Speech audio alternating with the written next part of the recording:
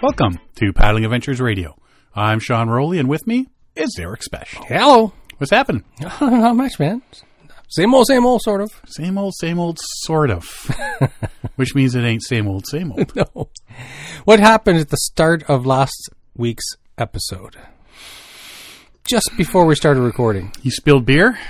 No, that was today. Oh, it was today as well, yeah. What happened just before we started recording? You said pull my finger. No, I did that. Yeah, Kermit the Frog. Oh, you hurt your shoulder. That's right, because you're old. I pulled something in it. It's been bugging me all week. Loser. I can't sleep on my right side. I can't, I'm getting better at first. So right there was the highest I could lift. See, this one, you can go up.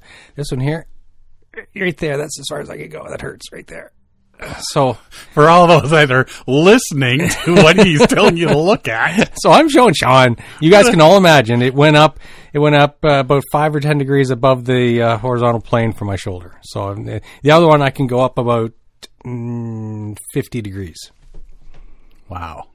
Nerd! I know. Can you imagine? All I did was that the Kermit the Frog dancing arm side to side, and I just threw something out in my shoulder. Dude, you're at the age where you sneeze or fart wrong and you're throwing out your back. I know. But yeah, it's been burning all week. It's like, it burns. Like I pulled something. Yes.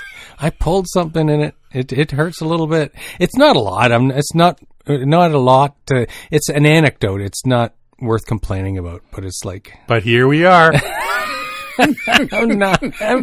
I'm relating an event that describes my age-ification. Well, it's not to complain about, but here, let me tell you about this. I'm telling you an anecdote. It's different. It's not the same as complaining. It's an anecdote. Anyways, I'm getting very old. As one does. And that's my good shoulder. Your good shoulder. So when it was in its prime, where'd it go? If your other one goes to 50, what did this one? Could you like touch your toes on the other side from around the back of your head? Absolutely. Wow. Wrap it twice around your head. Yeah. Oh, it's a shame. You got to watch your shoulders. Yeah. Don't your knees. do Kermit the Frog cheering. No more Kermit the Frog for you, mister. You've had enough. I didn't think of it till we sat down and started recording, but what I intended on doing is getting a small YouTube clip of Kermit cheering. It's like, to remember this. So you've hurt your head with concussions. Yes, multiple You've times. now hurt your shoulders. Mm-hmm. How are your knees? They're pretty good. Really? Yeah. Because that's next, right? Head, That's what shoulders, they say, knees and toes, knees and toes. Well, I hurt my Achilles tendon when we were in Ottawa with West Hansen and Rebecca and remember we were pushing off on the scooters? Oh, right. All that constant and West hurt his It was Achilles a scooter tendon. accident. Yeah, West hurt his Achilles tendon as well. So that still bothers me a little bit. Oh my God, you're a nerd.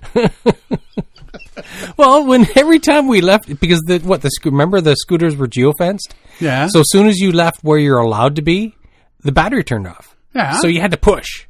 And you're pushing until we circled back through the city trying to find where the geofence started again. Rebecca kept pulling up on her phone saying, "Oh no, we have to go a couple blocks this way." And yeah, well, at least you didn't almost run people over. Did you almost run people over? Well, you almost got taken over by a bus. You almost got run over by a bus, didn't you? Really didn't get run over by it. It was like, that bus better get out of my way. Yeah, I almost, in quotations, accidentally ran over those people. Out of my way, losers! Oh, and I saw that West, he posted pictures of the trip. He's been posting a lot of pictures. Mm-hmm. And it shows us in Ottawa with him on his posting. So that's pretty cool. That was pretty cool. Mm. But yeah, it's nice pictures. Like some of the locations he's been, and like there's the boneyards that they stopped by and we're checking out, and it's like it's pretty cool. Some of the stuff that they did see on their rather shortened trip due to weather. Yeah, but he's learned a lot. He said. Yes, for they're next year. already shopping for new kayaks, so they want a different model. They have a better idea for what kayak to use. They've learned. I wonder Now this is just me speculating. We haven't even talked about this yet, but I'm wondering if one of the things he's considered is the direction. Like his reasoning for going east to west makes sense because you're starting high and ending low latitude-wise. And so as you get closer to your destination, if he was to go west-east, you're heading north. Mm-hmm. And so you're several levels of magnitude higher north. And so when towards the end of the season in October, when winter's coming, it's much worse. So their plan is to be further south towards Tuktoyaktuk at the end of their route. Right. And so it's later in the season, but they're also further south. So it makes sense. But I wonder what other lessons he's learned. I wonder if he's going to lay it out or he's going to discuss it at any point. So, but it was really interesting to see because they unfortunately, the weather was rough. They had really rough water, and Rebecca was getting motion sick and so on, and then she had to leave. And then they had. Remember how they showed us how they're gonna? What is it? The Navy Inlet or Navy whatever the Navy Sound. So they were going to try and cross that, but because the weather was so bad, they had to skirt the coast all the way south, and they were just getting so far off their own track, but they couldn't cross. And because extra it was so layover rough. days. And, yeah. So they were just losing days upon days. And so it became a safety it was a safety concern, and plus they were running out of time. They knew they weren't going to make the time if they continued on their progress at that level. Yeah. Well, there comes a point where you just got to call it, right? Yeah. And the one thing that you can't plan for is the weather. Exactly. They could go up next year. It could be absolutely beautiful the entire time. Yeah. They go up next year. It could be even worse than this year. Yes. You don't know till you get on that water, right? But they were even held up at the beginning a few I know. days. Because they're windbound. Yeah. So I got two of the names. So what's West? Jeff Wieste. Jeff Wieste, Rebecca Feaster, and West Hansen. Yeah. So good luck to them next year. Yeah. What do we got to talk about? Oh, speaking of speculated. Yes, the exploding cans of beer. Yeah. Old Speckle Hen. That's our beer of choice this week. Yeah.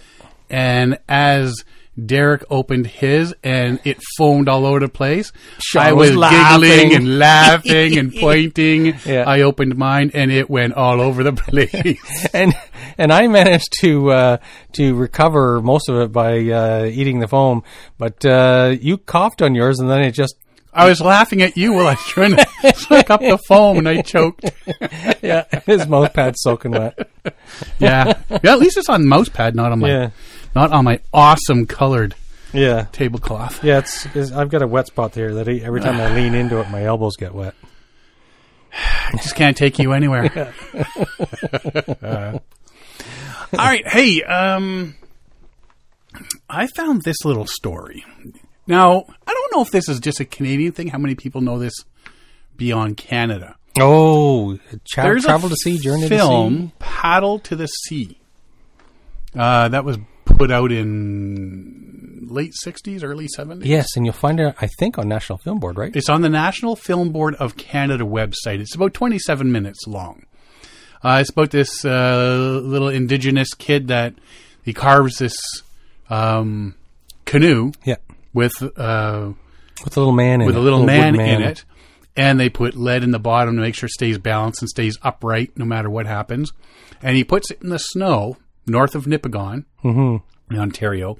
And when the spring comes and the snow melts, down it goes into the river, and it follows all these rivers. It goes on these journeys. Dog gets it, and the kid catches it with a fishing rod, and the ships run it over. But it makes it all the way out to the ocean, where Lighthousekeeper finds it at the mouth of St. Lawrence Seaway. He takes it, he repaints it all, and then puts it back in the water. Oh, okay. Yeah, it's been a while since I saw that. I forget the details. I've seen that so many times. Well, we used to watch it in school. They used to play that in school, right? I remember seeing short clips of it on commercial breaks on CBC. Yeah? Oh, yeah. CBC would play that and whatnot. So there's a fella, Jason Malinsky. Him and his grandsons launched a pint-sized canoe into Manitoba's Red River in May 2021. This canoe is about, I'd say, at least 2 feet long. Were they inspired by the original? Yes. They were inspired Yes, by it. Okay. yes, he was. They made this canoe. They did the whole thing, making sure it stays upside right. He's hoping to track its journey along the northbound current to Lake Winnipeg, but instead their little wooden canoe vanished.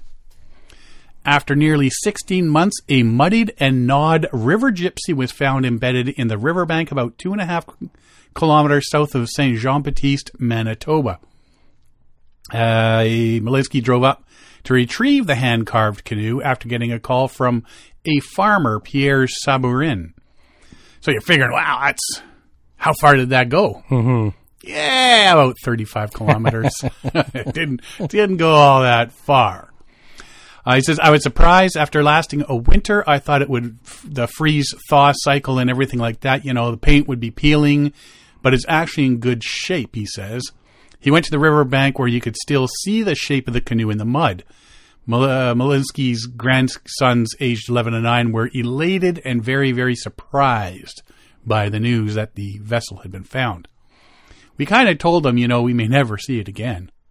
But, so they says the trio set the boat afloat as a nod to one of Malinsky's favorite books. Yeah, because I keep forgetting it was actually a book before a movie. Mm-hmm. In it, a boy releases a small canoe with a figure inside into Lake Nipigon, just north of Thunder Bay, Ontario, to travel to the Atlantic Ocean.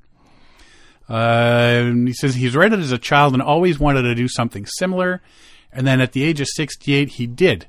A retired carpenter, he spent a month carving the boat with 2 seated figures, a little each day, and I had balanced it so that it doesn't matter which way it ends up in the water, it will always come right side up. If it's floating upside down, how's anybody going to notice it? Between the figures is a secured lid that says, remove screws. And so he and his grandsons could plot locations on a map and the note asking the finder to return the canoe to the river. Right? So they would undo the screws, take a little thing off, wrote where they found it, put it back in, and his contact info was in there so they could email him, I guess, or call him and say, hey, I'm from... Yeah, so like an ancient form of GPS, word of mouth. Yeah.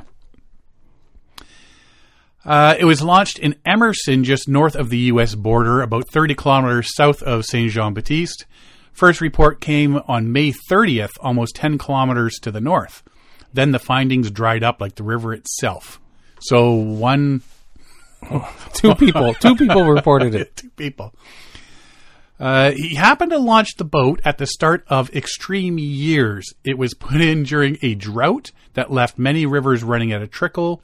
The next year brought heavier snow and incessant rains that led to severe flooding. He says, I'm a glutton for punishment, I guess, he says. After the flood, in all honesty, it could have been anywhere.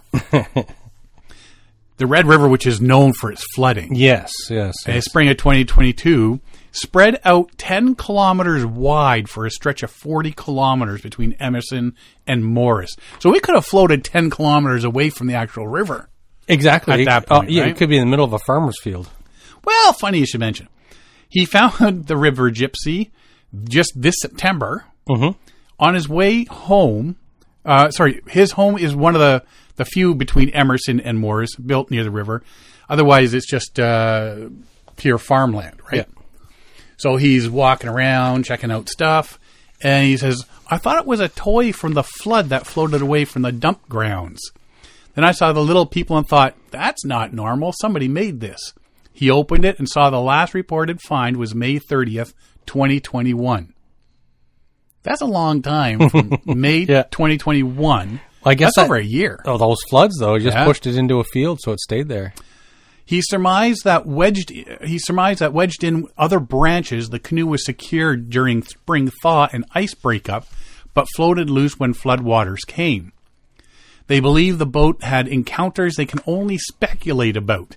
And that was the whole point of the paddle to the sea, is the boy that launched it had no clue what adventures the boat would have. Yes. And all the things in the movie that you see happening to the boat, right? It has chew marks on it, like maybe a beaver got a hold of it or something. Maybe he got a hold of it and put it in the brush pile as part of its house, stuffed it in among the willows that it had there. after it disappeared in 2021, he walked the riverbank from Emerson to Letellier, about 16 kilometers, scouting for the boat. It wasn't anywhere to be found, but there was plenty of beaver dams. There you go. Mm-hmm. We have our suspect. So Mr. Beaver was, if he could read and write and undo screws. Yeah, he would have reported it, yeah. He says maybe it caught the eye of another animal, maybe a bear, who pulled it from the water for a closer look. Noting the person who found it May 2021 said it was more than a meter from the water. Oh, so it already is. So something had already pulled it out of the water yeah. at that point. With Freeze Up only a couple months away, he says he's going to keep the River Gypsy in dry dock this winter, and it may not go back at all. The Odyssey might belong to a River Gypsy 2. Oh, the newer version. Mm-hmm. Something sleeker, faster. He's considered carving a slightly larger version, so it's going to be like 3 feet. That could carry an embedded GPS tracker. Not only would he be able to track it, it would be easier for people to spot. We would still like people to find it and let us know. It's kind of like a treasure hunt. They're part of the journey, and that's what this is all about. He also plans to skip a tightly winding and reed-filled section of the river based on advice from Sabourin and relaunch north of Morris. Mm-hmm. It's so choked with stuff that it's just going to end up there, so it'll make it 40 kilometers away from home. He says, we didn't do our homework from Emerson to Morris. Experience is the best teacher. Ultimately, Molinsky would love to see his little canoe make it to Lake Winnipeg and then on to the Nelson River, which drains the lake and runs 644 kilometers to Hudson Bay. It would be something even if it got to the northern tip of Lake Winnipeg, if it got to Norway House or some settlement along there. That'd be cool. Yeah. As long as you get it out of the river and then you start getting it up there, right? Yeah. It's just like people throwing bottles into Lake Ontario and hoping to see where they end up, and you've heard people across the ocean throwing bottles and hopefully make to another country sort of thing, right? Yeah, same sort of thing. But if you can get, and honestly, it's like a geocache sort of thing, right? Write your name and let us know where you found it. Sort of. And a lot of people do stuff like this. It's kind of interesting. Like back in previous times, like people would throw bottles in the ocean, and just once in a while you'll hear about a bottle that's been lost for 100 years, and then somebody dug it out of a beach and it's like, hey, there's a note in here from somebody from like 1898 or something, right? And so you hear about it. There was one of the stories that came up in my mind is there's these two Canadian professors. They built what they called Hitchbot. You might have heard about it. So Hitchbot, these two professors, they built this robot, and they sent this robot. It's based completely on people's help. So they put it on a corner somewhere. Somebody finds it, picks it up, takes it somewhere. Apparently this thing made it all the way across Canada, Europe, and Germany, the Netherlands. It's just a short, stocky little bucket with legs and arms, LED lights. And so it made it across Europe, across Canada, and then it got hung up in Philadelphia where somebody ripped its arms and legs off and smashed it on the side of the highway. Mm-hmm. So don't hitchhike in Philadelphia. Yes. Especially if you're a robot. But like there was like, it went on tour with a rock band, and it went to a Boston Red Sox games. It was in Amsterdam. It ran through the canals with somebody on the boat. It was a heavy metal band. It did a lot until it made it to Philadelphia, the mean streets of Philadelphia. See, that's why we can't have nice things. I know, right? People like that. But why would you do that? I think it is kind of neat, and I've never done it, but I always thought it was neat that to put a note in a bottle and throw it in the ocean or something, and throw it in a river somewhere and see what happens, where it goes. Or people do it with balloons. Mike Burns wouldn't like that. Another balloon on Point Pelee. Oh yeah, because that's where they all end up. Yeah. But yeah, people do put notes tied from balloons and see where they land, and so it's interesting, right? It's an interesting aspect of what would you call it? Be a social engineering experiment or a social?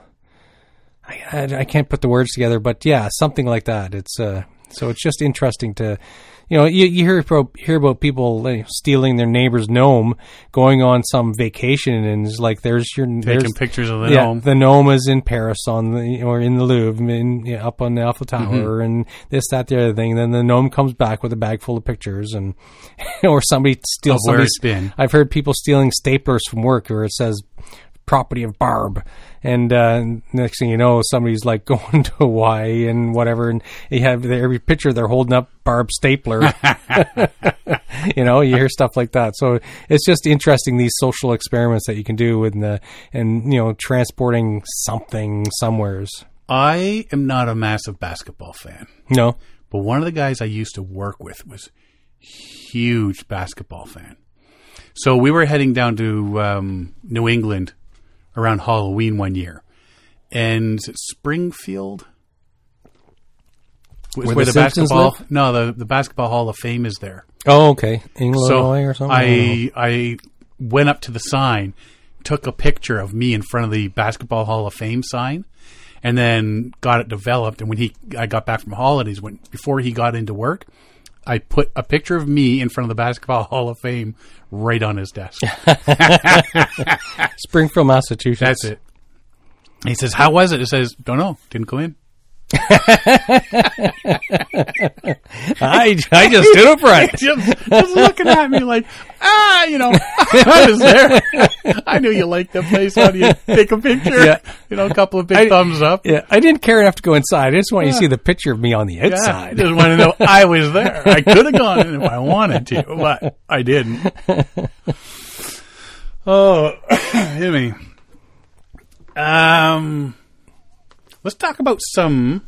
Apparently, we're going to talk about a few records this evening. Oh, nice.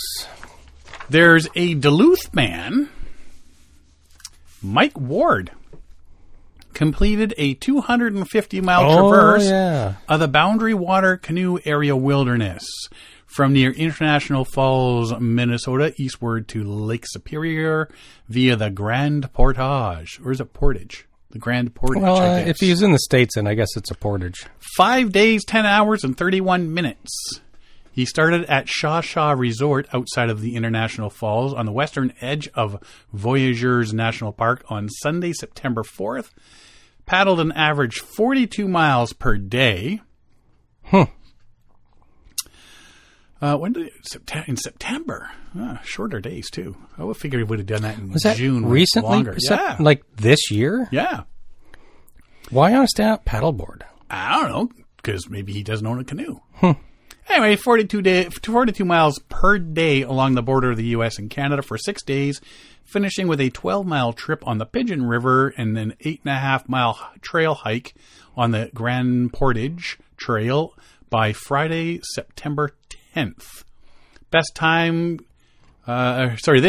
beat the existing stand-up paddleboard record. The previous record? By 18 hours. Who's doing this stuff? Not me.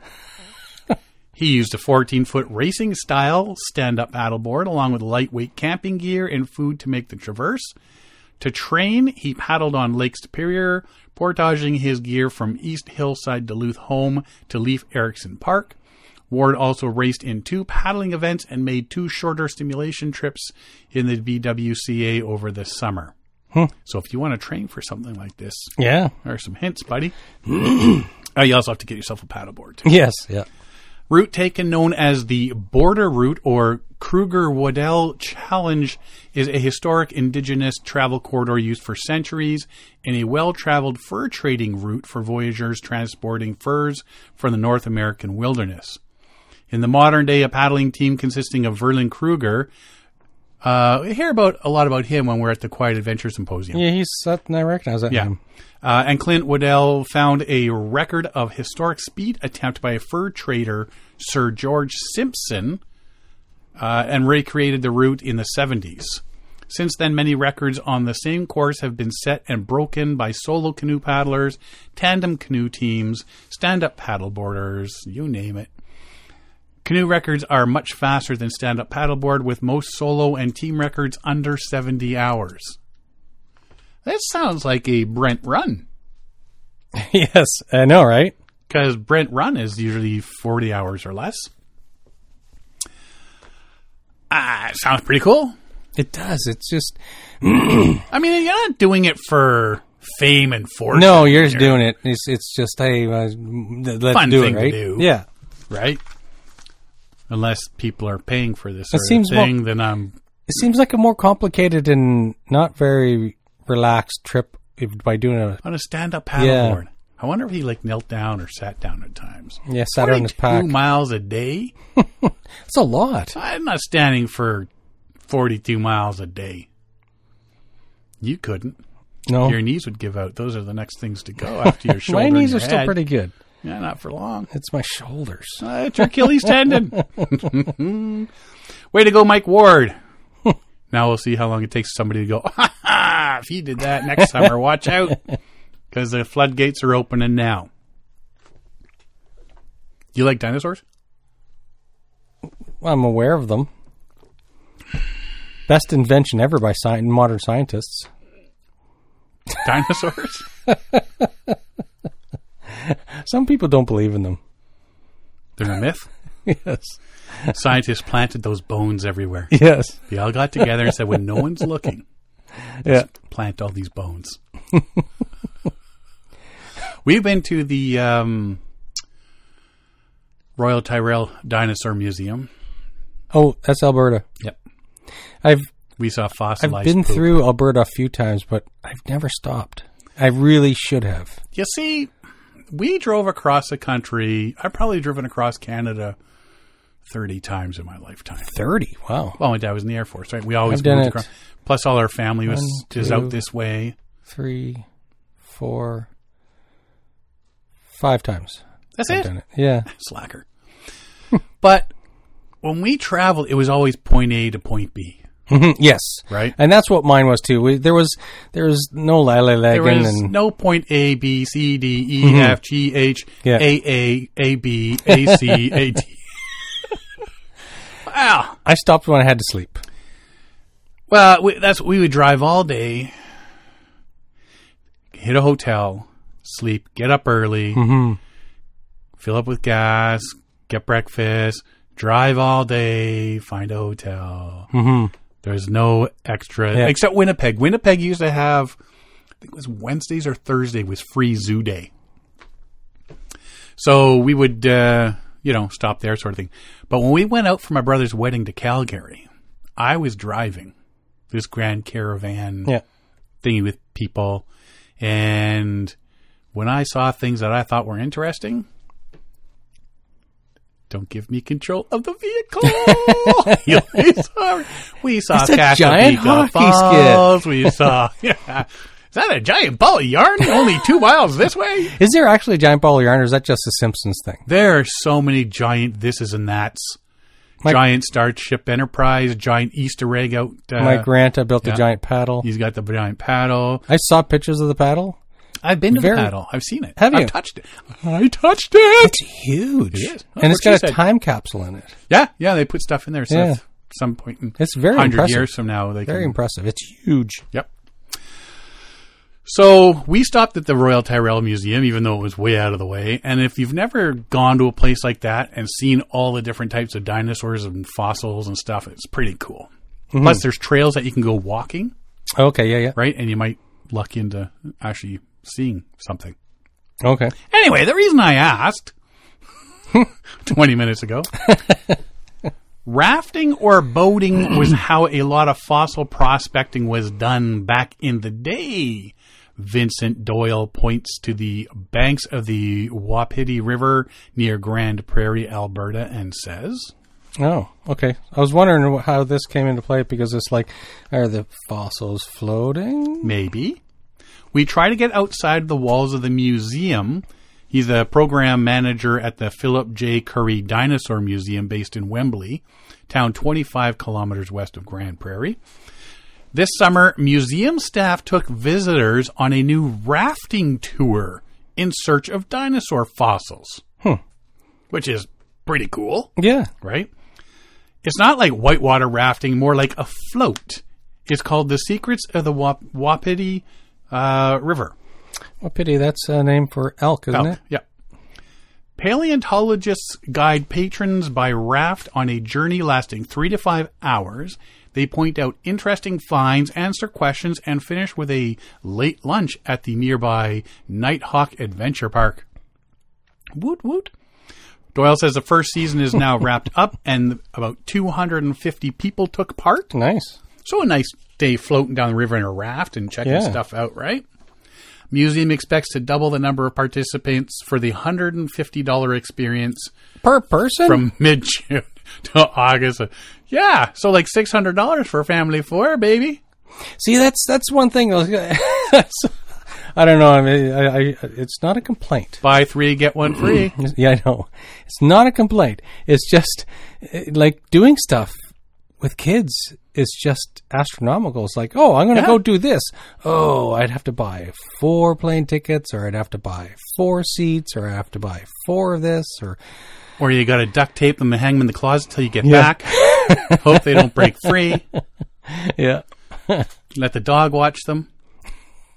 You know, hey, Grandma, do you love your grandkids? I got a bargain for you. Yes, yeah. I'm going to let you watch the kids for a week. Now, how much would you pay? Rafting or boating was how a lot of fossil prospecting was done back in the day. Emily Bramforth, the museum curator, said paleontologists floated down rivers, and when they found exposures, that's where they would start looking for bones. Experience like rafting tour allowed people to get a taste of discovery, as well as a glimpse into a painstaking steps involved in getting a specimen out of the ground and on display. So I gotta think they stop at certain spots. That known spots. And check stuff out, or places where there's digs going on currently, just to get a view. Because the last thing you want to do is like, here, you want to look at some gravel? Oh, here's some dirt. Yeah. So you're expecting to find something. Just like with whale watching, you go out somewhere and it's like, well, hey, nice water. Yeah. So you go out there where you expect to see whales surfacing and stuff like that. And not just the lady leaning over the back of the boat throwing up. Yes. Yeah. Feeding the fish, as we said. Mm-hmm. I think it's absolutely critical, she says, when people go to a museum, what you see is the product of paleontology. The Pipestone Creek bone bed is one of the richest deposits of Pachyrhinosaurus. It's got to be rhinoceros, not rhinoceros, because it's spelled different. Yeah, I think it's rhinoceros. Pachyrhinosaurus. Bones in North America. This summer, her team unearthed surprises, including a juvenile hip bone of one of these Pachyrhinosaurus, along with some vertebrae, ribs, and foot bones. I'm wondering if that's with a group or just on their own. Museum Executive Director Lyndon Roberts said the 2 biggest challenges the museum faces in attracting visitors are awareness and location. Wembley is about 480 kilometers northwest of Edmonton. Nobody's going up there.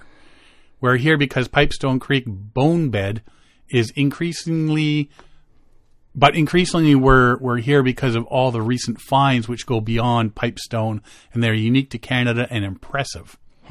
She believes the rafting tours will drive a lot of people to the area next summer. $150 a person. It's truly enjoyable. It's really resonated with the community, and I think it's our first step in being able to promote the museum and the region as a multi-day tourist experience. Mm-hmm. It's kind of remote. A multi-day sleep with the bones. So you go, just like you take kids sleep at the zoo, sleep with the fishes, sleep in the science center, and yeah, that'd be awesome, eh? Hey, go sleep with some dead giant reptiles. See, I know Beckett would enjoy that. He loves doing stuff like that. If it has to do with dinosaurs or rocks or whatever, and he's a 9-year-old, he enjoys this kind of things. So if we were out there, we definitely would have to stop in for Beckett. Well, and that's the thing, is if you're going to be out that way. Yeah. You're not going to go out there. I don't think I'd go all the way out there just for this. Yeah, why don't you take 5 days, drive all the way there so you can have a 4-hour float down the river in a raft. Yeah, not going to happen.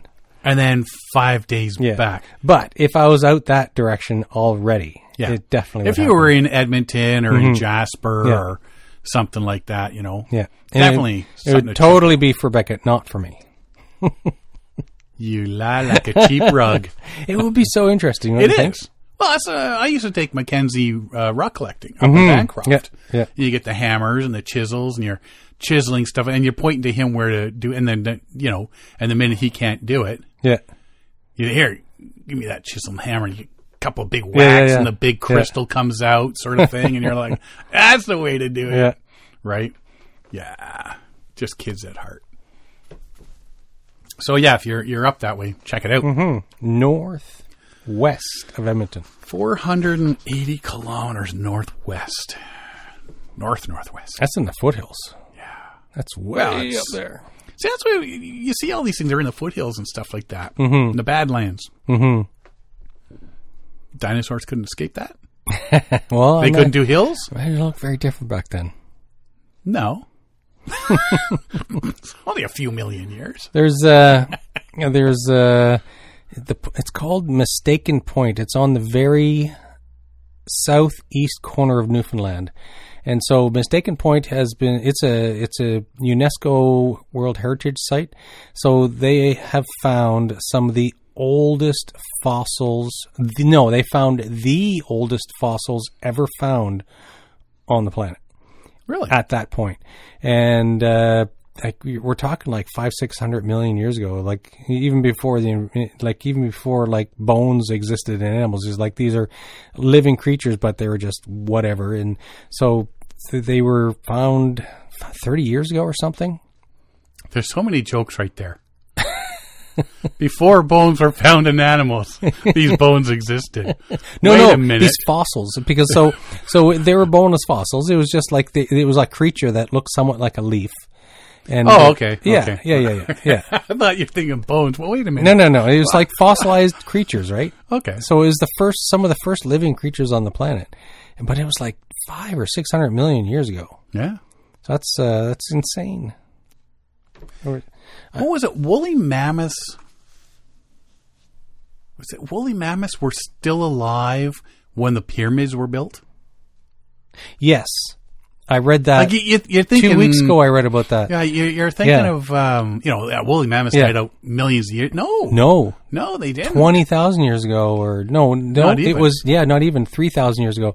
So there's evidence of woolly mammoths in Alaska and Texas and so on. So, and some of these fossilized, and so they found not fossils, they found frozen preserved woolly mammoth babies and adults in Siberia.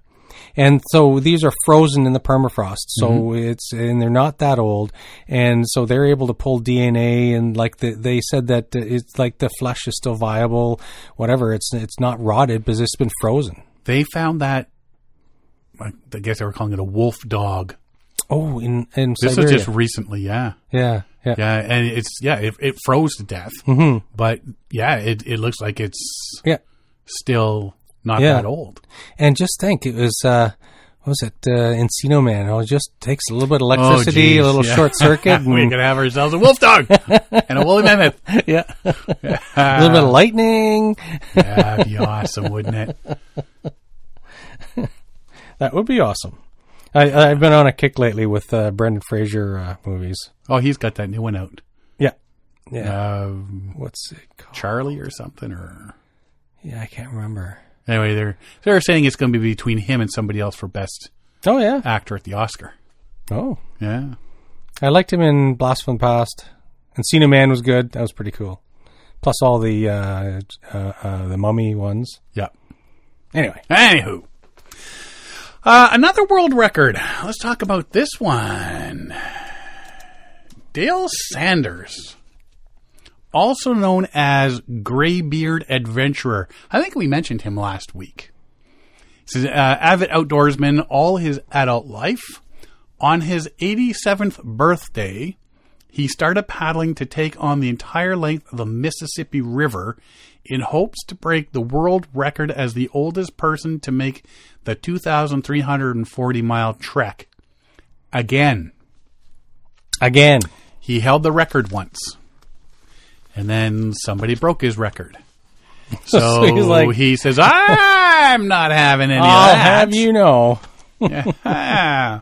Starting at the headwaters of the Mississippi in Itasca State Park, he loaded his kayak and started paddling. A couple days later, he stopped to take a picture with Paul and Babe. That'd be Paul Bunyan and his ox Babe. Before arriving at Cass Lake, where Sanders said one of the hardest parts of the journey was over. This is not a new experience for Sanders, as he held the record for the oldest person to complete the Mississippi River Source to Sea Challenge from 2015 to 2020, breaking the record at 80 years old in 80 days.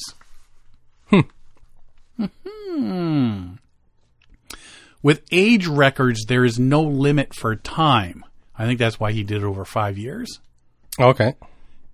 In his kayak with the word perseverance painted on the side, he hoped to conquer the Mississippi in 87 days, needing to average about 30 miles a day to snag the record back from current record holder Stan Stark, who stole his record after making the trek last year at age 81. Wow. Way to go, Stan Stark. My challenge, if successful, will add 6 years to the current age record. I believe Stan will try to break my new record when he turns 87. We are good friends, and I believe others will benefit through the examples Stan and I have set. Wow. That's cool that they're friends about it, right? Mm-hmm. Play off. I'm sure they have a good giggle about stuff. According to Sanders, people ask him one question over all others. Why are you doing this? Since I turned 80, I have had the desire to use adventure like the Mississippi River paddle to keep myself in good condition at an old age. Because when you look at him, you maybe think he's in his 70s. Okay. But, I mean, he's almost 90. Good genetics. I've had the desire to use adventure like the Mississippi paddle to keep myself in good condition at an old age. And, of course, to get my record back. The thing that motivates him the most, though, is the impact he leaves on other people. I almost cry just talking about it, but the thing that keeps me going is the many people that tell me I want to be just like you when I get old, or you inspire me to grow old. I don't think anybody would inspire me to grow old. But it's like a double-edged sword. Hey, I can't wait to be as old as you. Yeah. Right. I was like, wait is a second. Is that one of those backhanded yeah, I know. Positive comments with it? A backhanded compliment? The influence on not only the old, but all ages is just unbelievable. It's the reason why I'm doing this, Sanders continues. I know that my heart that I need to do things like this to inspire and help people. Back in 2015, when he set out to paddle the Mississippi, at times treacherous current like the first time, besides setting the record, he was also on a mission to raise money for juvenile diabetes in honor of his grandniece who has type 2 diabetes. Instead of raising money for diabetes this time around, he has a camera crew following him, filming Greybeard, the documentary. A film that will follow him on the record-setting journey while going into depth on his accomplishments, his downfalls, and his ability to stay optimistic and agile. He was accompanied by the documentary film crew and several other experienced paddlers, including Dan Frost and Matt Briggs, with his river dog named Meadow. Only one moment in his entire 87 years of life where Sanders thought about giving up on a different mission set to set the oldest age record to hike the 2,190-mile Appalachian Trail. Oh. No, thank you. He said he stared defeat into the eyes. He had never backed down or quit anything in his life. During the 10-month hike, a whole slew of things went wrong, including his van breaking down, dealing with some serious health concerns. What kind of van? That's not hiking. I don't know, maybe he hiked and stayed in his van. Yeah, or maybe. Somebody drove it and met him up each night. He packed up his car to give up and go home, but he called his wife and she convinced him to keep going after being cleared by his doctor. So many things went wrong. I packed up all my things, called my wife and told her I was on my way home. She said to me, "You will never forgive yourself if you quit." I got my groove back because of her, and the next day I was hiking on the trail. So they've been married 43 years, and one of his first big adventures was backpacking around the world with her by his side shortly after they were married. She saw what these adventures were doing to my life and other people's lives. She has really supported me with this. October 2017, Sanders had another record under his belt, becoming the oldest person to hike the Appalachian Trail at 82 years of age.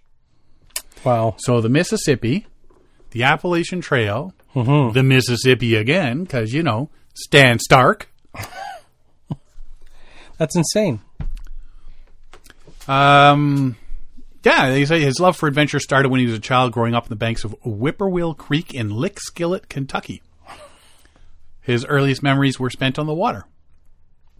His thirst for adventure was never quenched as it continued to grow in his 20s when he decided to enlist in the U.S. Navy in 1958, spent 37 years as a hospital corpsman, a hard hat deep sea diver, and serving with the U.S. Marine Corps in Okinawa, Japan, where he was put in charge of the 3rd Marine Division sport diving program.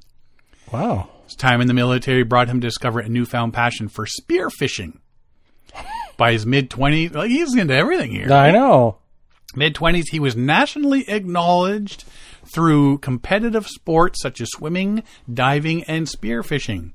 A short list of his recognitions at the time were Central California Diver of the Year, California, Oregon Spearfishing Champion, and Spearfishing Athlete of the Year for the United States, which I didn't realize that was a thing.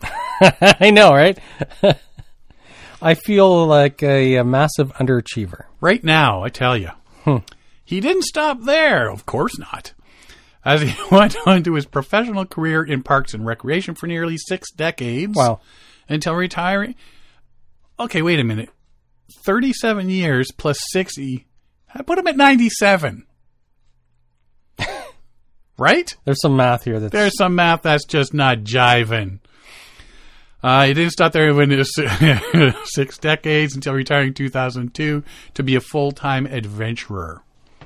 A few years after conquering the mountainous Appalachian Trail in 2020, he attempted to break the record for being the oldest person to complete the Grand Canyon rim-to-rim-to-rim hike.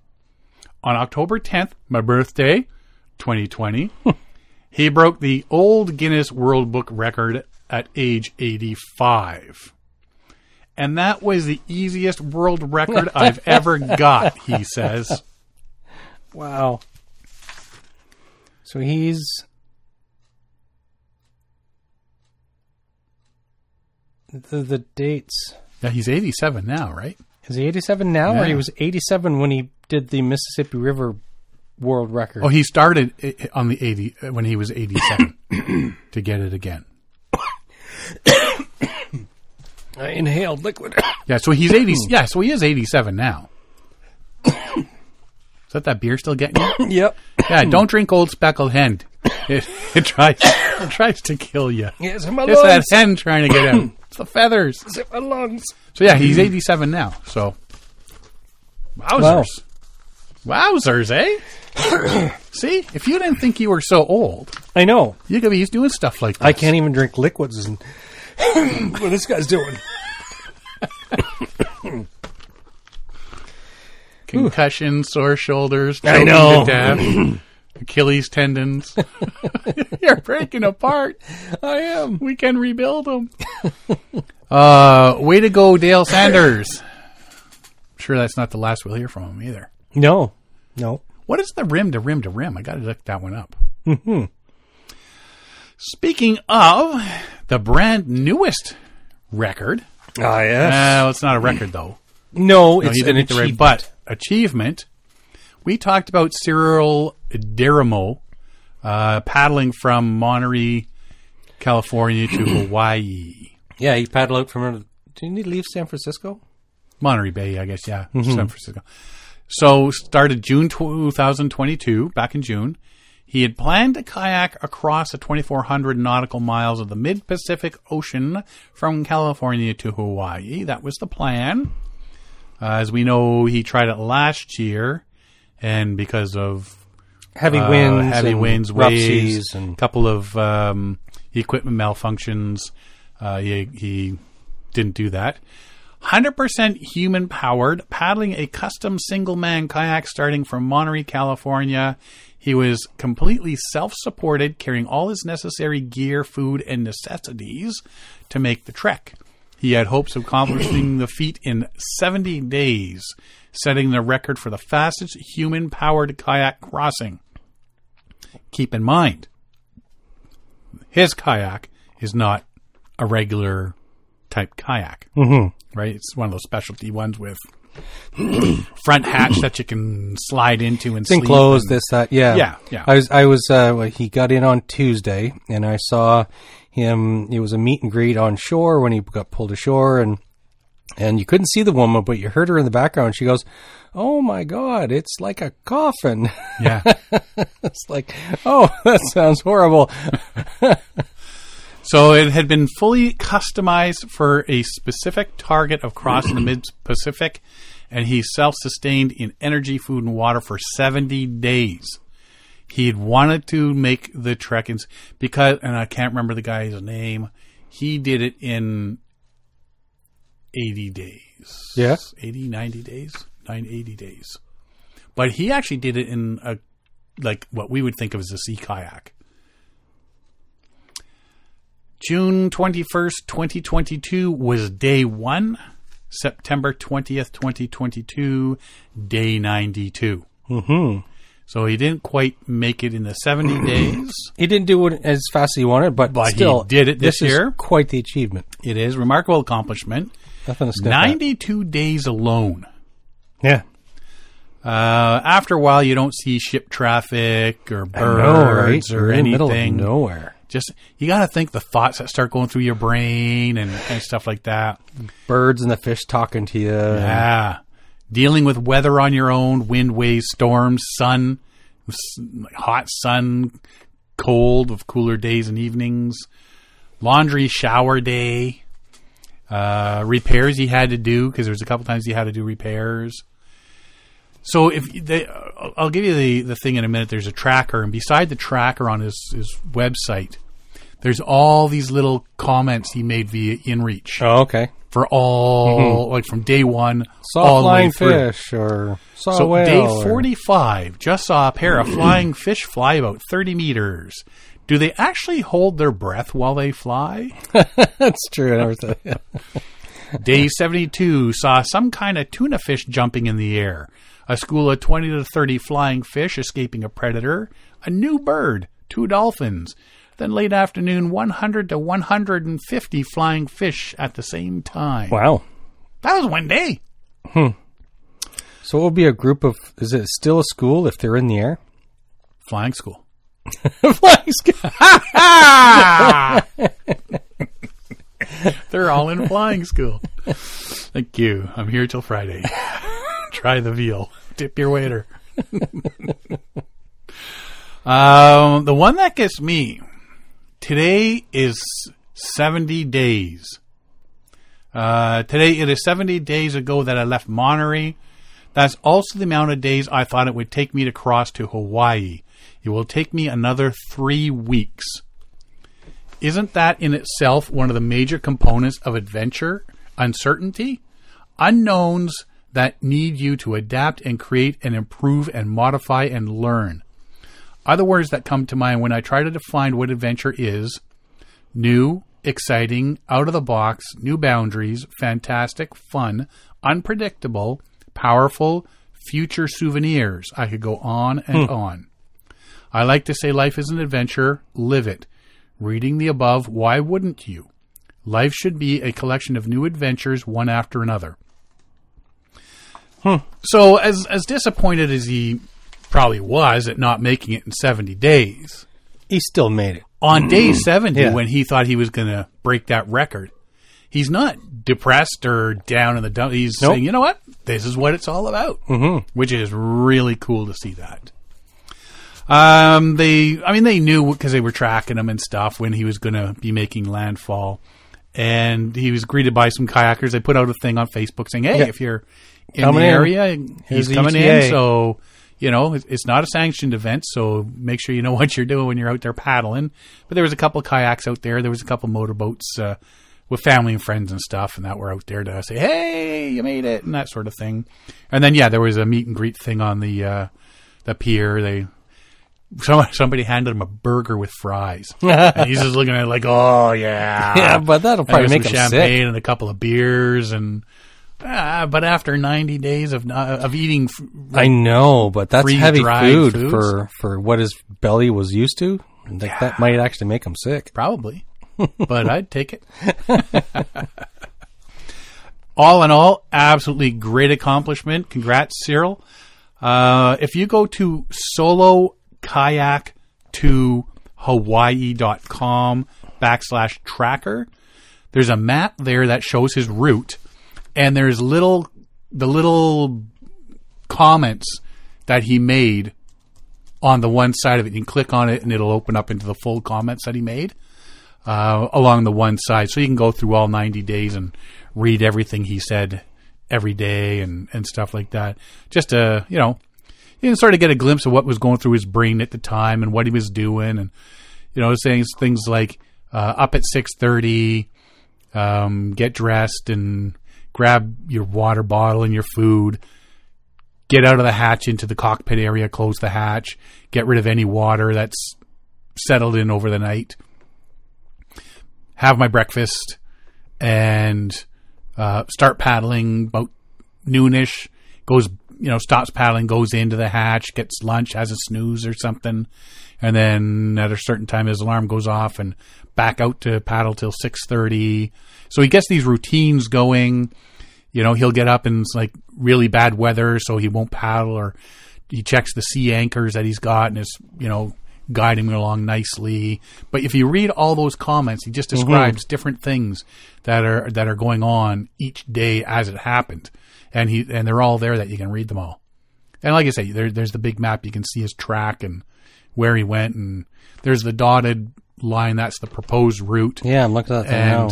He zigzagged off of it a couple of times or drifted during the night and then had to make up the distance and stuff like that. So pretty cool. solokayak2hawaii.com/tracker. There's also a menu bar at the top that you can check out other things that he's done and different things about the trip and whatnot. So, congrats, Cyril. Great job. I just got one more thing here, and you brought this one my attention.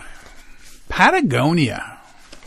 Big company. The big outdoor clothing company. Yvon Chouinard, he founded Patagonia back in the day. He took his love for rock climbing and turned it into one of the most successful sportswear brands. And he's made tons of money and blah, blah, blah. He is giving the entire company to a uniquely structured trust and nonprofit designed to pump all the company's profits into saving the planet. As of now, Earth is our only shareholder, the company announced. All profits in perpetuity will go to our mission to save our home planet. That's pretty incredible. Isn't it? That's quite the donation. Chouinard's 83, worked with his wife and 2 children as well as teams of company's lawyers to create a structure that will allow Patagonia to continue to operate as a for-profit company whose proceeds will go to benefit environmental efforts. It says, if we have any hope of thriving planet, much less a thriving business 50 years from now, it is going to take all of us doing what we can with the resources we have, said Chouinard. This is another way we found to do our part. So the family has donated 2% of all stock and all decision-making authority to a trust, which will oversee the company's mission and values. The other 98% of the company's stock will go to a nonprofit called Hold Fast Collective, which will use every dollar received to fight the environmental crisis, protect nature and biodiversity, and support thriving communities as quickly as possible. Each year, the money Patagonia makes after reinvesting in the business will be distributed to the nonprofit to help fight environmental crisis. That's a genius way to set it up. That's weird, but it sounds is like it'll weird. work. But yeah, so it's basically, I think they're going to be minorly involved, but basically this decision-making authority, which is going to basically survive off 2% of stock, will they're going to help control and move the company forward just as a.